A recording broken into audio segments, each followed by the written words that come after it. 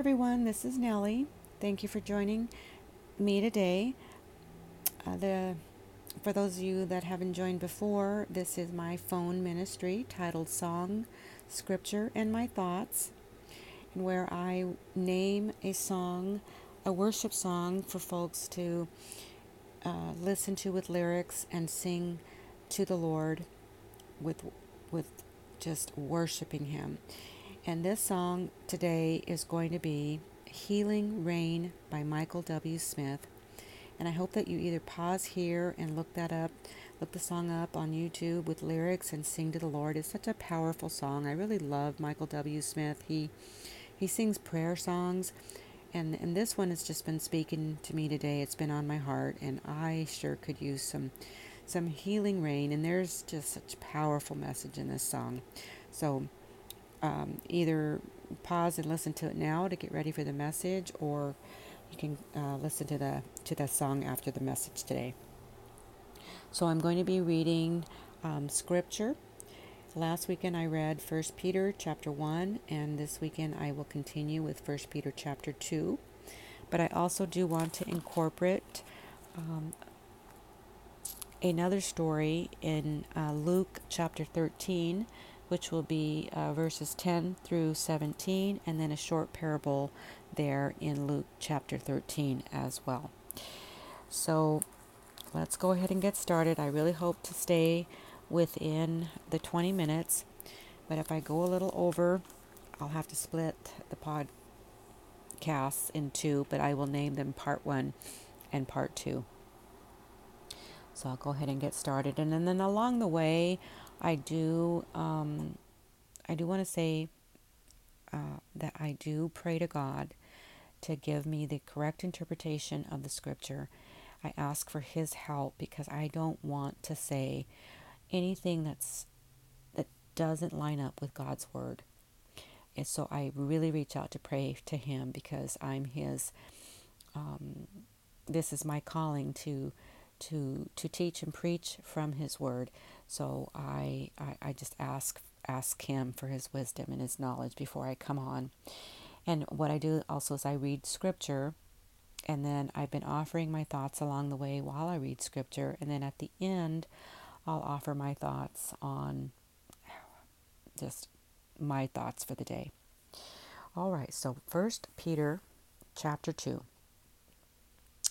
As newborn babes is the title.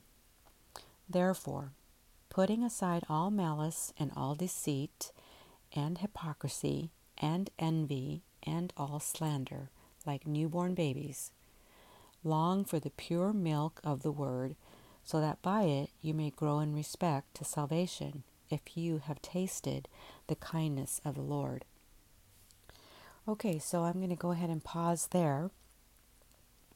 Now, it certainly is difficult to put aside malice and deceit, hypocrisy, envy, and slander. I mean, those are not the good fruits of the Spirit. We have to, that's why it says, like newborn babies who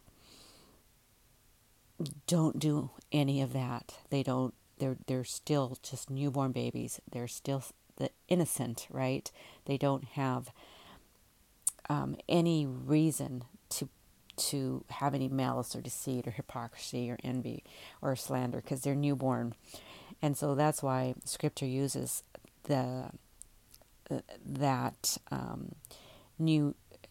like newborn babies long for the pure milk of the word. And by that, babies, they breastfeed on their mother's milk, right? Well, this is saying, so to speak, breastfeed, crave the pure milk of the word. It doesn't say just milk of the word. This, little bits and pieces. Pure milk of the word. And so by it, you may grow in respect to salvation. Because if you keep feeding on the living word, because the Bible is the living word, so this is the pure milk of the word, the living word of God. If we continue in it and keep reading, we will grow in our respect. We will grow in respect to salvation. And the verse 3 where it says, if you have tasted the kindness of the Lord, I hope all of you guys have. I sure have. And that makes me just want to crave and keep feeding and drinking from the Word of God. Okay, so we're at chapter 4, as living stones. And coming to him as to a living stone which has been rejected by men, but is choice and precious in the sight of God. You also, as living stones, are being built up as a spiritual house for a holy priesthood, to offer up spiritual sacrifices acceptable to God through Jesus Christ. For this is contained in Scripture.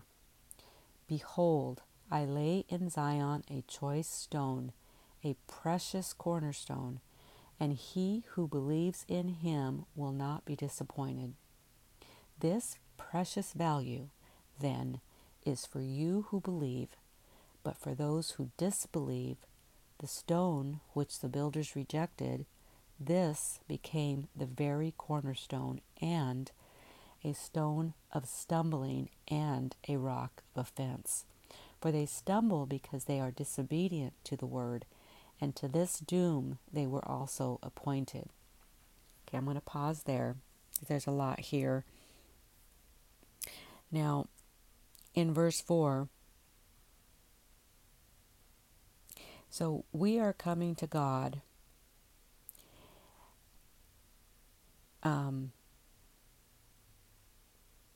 He is the living stone. He's the cornerstone. There's much scripture that says that. And so in these verses, it says, our God is the choice and precious stone. In the sight of God, He's it. He's Jesus Christ. But it also says, that the choice cornerstone that God gave us, specifically those people of that day, because He was in the world at this time,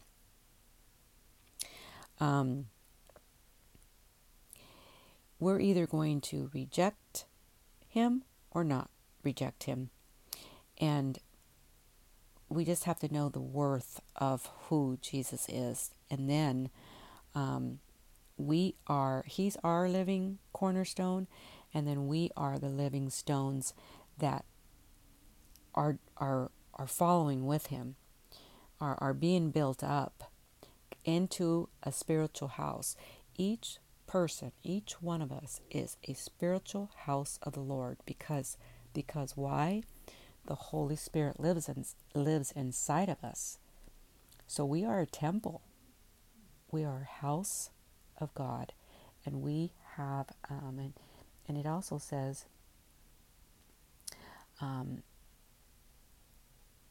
being built up as a spiritual house for a holy priesthood, to offer up spiritual sacrifices acceptable to God through Jesus Christ. Now, He's given us permission here in this passage where we are not only spiritual houses because we have the Holy Spirit living inside of us, but we also are His priests. We can be a priest and speak the Word of God to people to help edify people. We are a priesthood. He says that. He says that there. And so He says, "Behold, I lay in Zion a choice stone, which is Jesus, a precious cornerstone. And he who believes in Him, Jesus, will not be disappointed." I don't know about you, but I have not been disappointed since Jesus came into my life.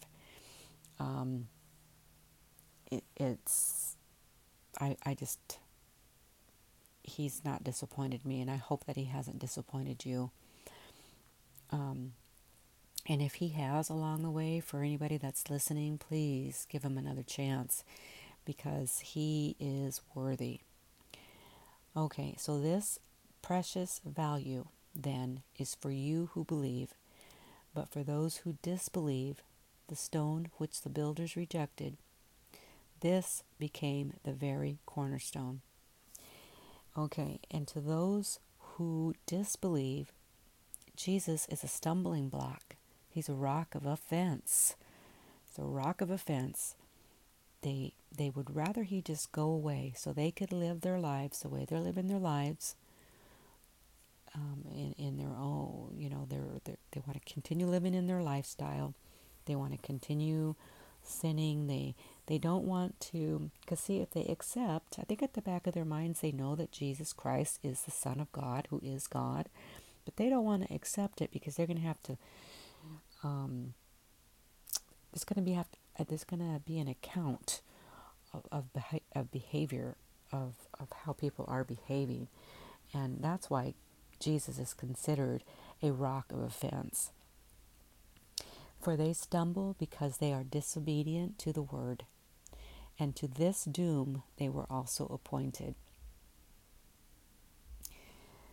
So yeah, they're disobedient.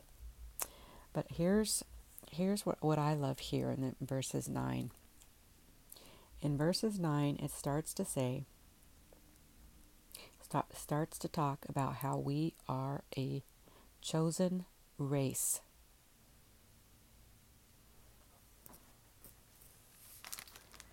Okay, so in verse 9, so important. But you are a chosen race, a royal priesthood, a holy nation, a people for God's own possession, so that you may proclaim the excellencies of Him who has called you out of the darkness into His marvelous light. For you once were not a people, but now you are the people of God. You had not received mercy, but now you have received mercy. I want to go ahead and pause there, because I have said in past messages, and I hope that you go back and listen to them. Even if you just listen, start with the first one, listen 15 minutes, and then, but see if you can't get caught up, because I do see a lot in those messages as I incorporate my thoughts into all that, but it's up to you. But I have talked about that we are a chosen people for God.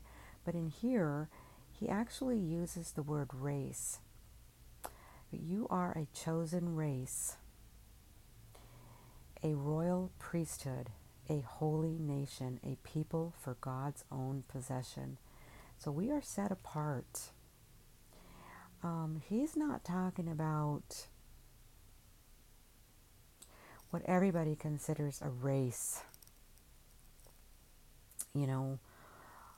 Hot question of the day is, what race are you? And another hot question going around, are you a racist? Jesus doesn't talk like that. He has appointed us on holy ground. We are taken out of the world, so to speak. We are a chosen race, and this race is God's children, the people that are following Jesus, know who he is. They've accepted everything that he's done, everything that he did, that he died for our sins, that he rose again on the third day, and he's resurrected, and that we'll resurrect with him. These are the people that are set aside, that are following him fully. And he gives us the authority to be a priest. We're called a royal priesthood. And he calls us a holy nation. And then it goes on to say, so that you may proclaim the excellencies of him who has called you out of the darkness into his marvelous light. For you were not a people, but now you are the people of God. You have not received mercy, but now you have received mercy. So he's called us out of our darkness, because, many of us were in the dark as well. But we want to step into the light. God is light. And then he talks about how we are just a people of God. We um, we are our own nation. We are our own nation. It's like-minded believers that are following Jesus. And then verse 11, it says, "Beloved, I urge you as aliens and strangers to abstain from fleshy lusts which wage war against the soul." And I'm going to pause there, because I mentioned in past messages that we are aliens and strangers here on earth, because we are in this select group that we're in the world, but we're not of the world. He has us set aside as his holy people. And so we are aliens and strangers. And we should abstain from fleshy lusts, from that wage war against the soul. Because we're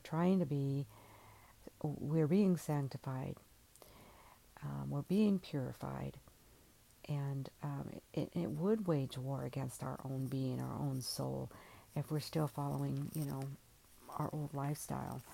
So, anyway, verse 12, "Keep your behavior excellent among the Gentiles, so that in the thing in which they slander you as evildoers, they may, because of your good deeds, as they observe them, glorify God in the day of visitation."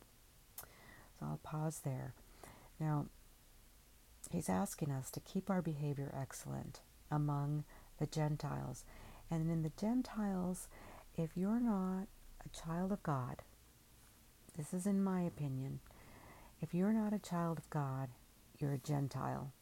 And the Gentiles haven't accepted God yet. In this context, this is how I'm seeing it, because in other scripture, there's Jews and Gentiles, and the Jews were often called hypocrites by God, by Jesus, because they were basically following just the Old Testament and all the Old Testament laws, and they just would not accept that Jesus was the Son of God and that the Messiah had come, and they just wouldn't accept that Jesus was the Son of God. And in those scriptures, there is a difference, and I know I'm taking this a little bit out of context in respect to other scripture, but here, because he's saying that we are set apart as a holy nation, and then he talks about having excellent behavior among the Gentiles, I'm thinking that in this context, it's meaning everyone that still hasn't accepted Jesus as their Lord and Savior. And so that we don't, in which they slander, so it's so that in the thing in which they slander you as evildoers, you may, because of your good deeds, as they observe them, glorify God in the day of visitation. So they're watching us not partake in slandering them back. They're calling us evildoers. We're saying, no, you go ahead on and slander, but I'm not going to slander you in return. I'm going to remain good. And by doing good deeds like this, they see that, well, we are a different people. We do handle things differently. And then they may, they're observing us, and that they may one day glorify God in the day of visitation, which is when Jesus comes back on the clouds to rapture his church. Okay, so we're at, and I don't know if I mentioned earlier, but chapter 2 is a hard teaching. I consider it a hard teaching because it goes into, and I'll read it here, into honoring authority. So, verse 13, "Submit yourselves for the Lord's sake to every human institution, whether to a king as the one in authority, or, or to governors as sent by him for the punishment of evildoers.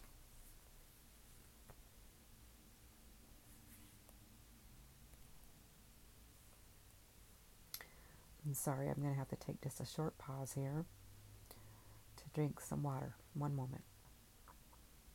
Okay, sorry about that. Um, so, um, so submit yourselves for the Lord's sake to every human institution, whether to a king as the one in authority, or to governors as sent by him for the punishment of evildoers and the praise of those who do right. For such is the will of God, that by doing right you may silence ignorance of foolish men. Act as a free men, and do not use your freedom as a covering for evil, but use it as bondslaves of God. Honor all people, love the brotherhood, fear God, honor the king. And I'm going to pause there. Now,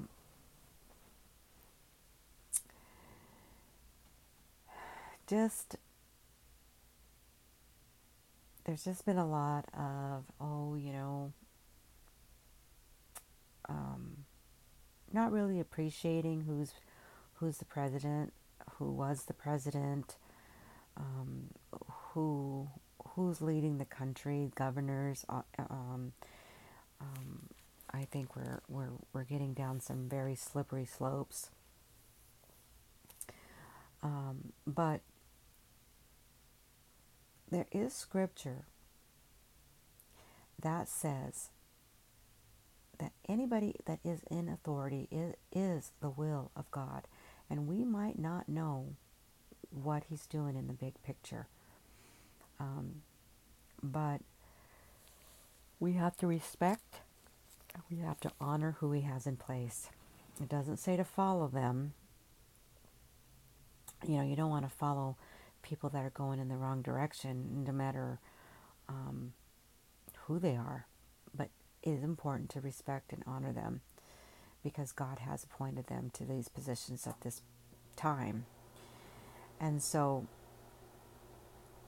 for such is the will of God, that by doing right you may silence the ignorance of foolish men. So like sometimes I'll say, and it sounds real out there, but I say, I am not of this world. I am not of this world. So I don't really want to engage in somebody that is slandering somebody in authority. And so a lot of the times the person will just figure out that the conversation is done. And I think that's what it means by silencing the ignorance of foolish men. Because if you preach the word of God to them about what God says about it all, it usually will silence anybody that's going down hate speech lane. Okay. And then it says, act as a free man and do not use your freedom as a covering for evil, but use it as bondslaves of God. Honor all people, love the brotherhood, fear God, honor the king. Now, anytime anybody's ever trying to cover up evil, let's just say you engage in conversation with people that are not being very nice. A lot of people being called racist. That's just a real popular evil word right now. And I just feel that statement, if anybody makes it, they're actually not being very nice to the people that they're referring to. So it really does work both ways, and it just really, if we start to remember how this chapter started about not slandering and not being malicious and anything like that, we'll we can still um, stay true to our God by not having one foot in the world and one foot trying to follow in Jesus, because the world right now is so hateful that it wouldn't make any sense to us as to why all that is happening right now. So we just really need to stick to pure spiritual milk and keep our eyes on God.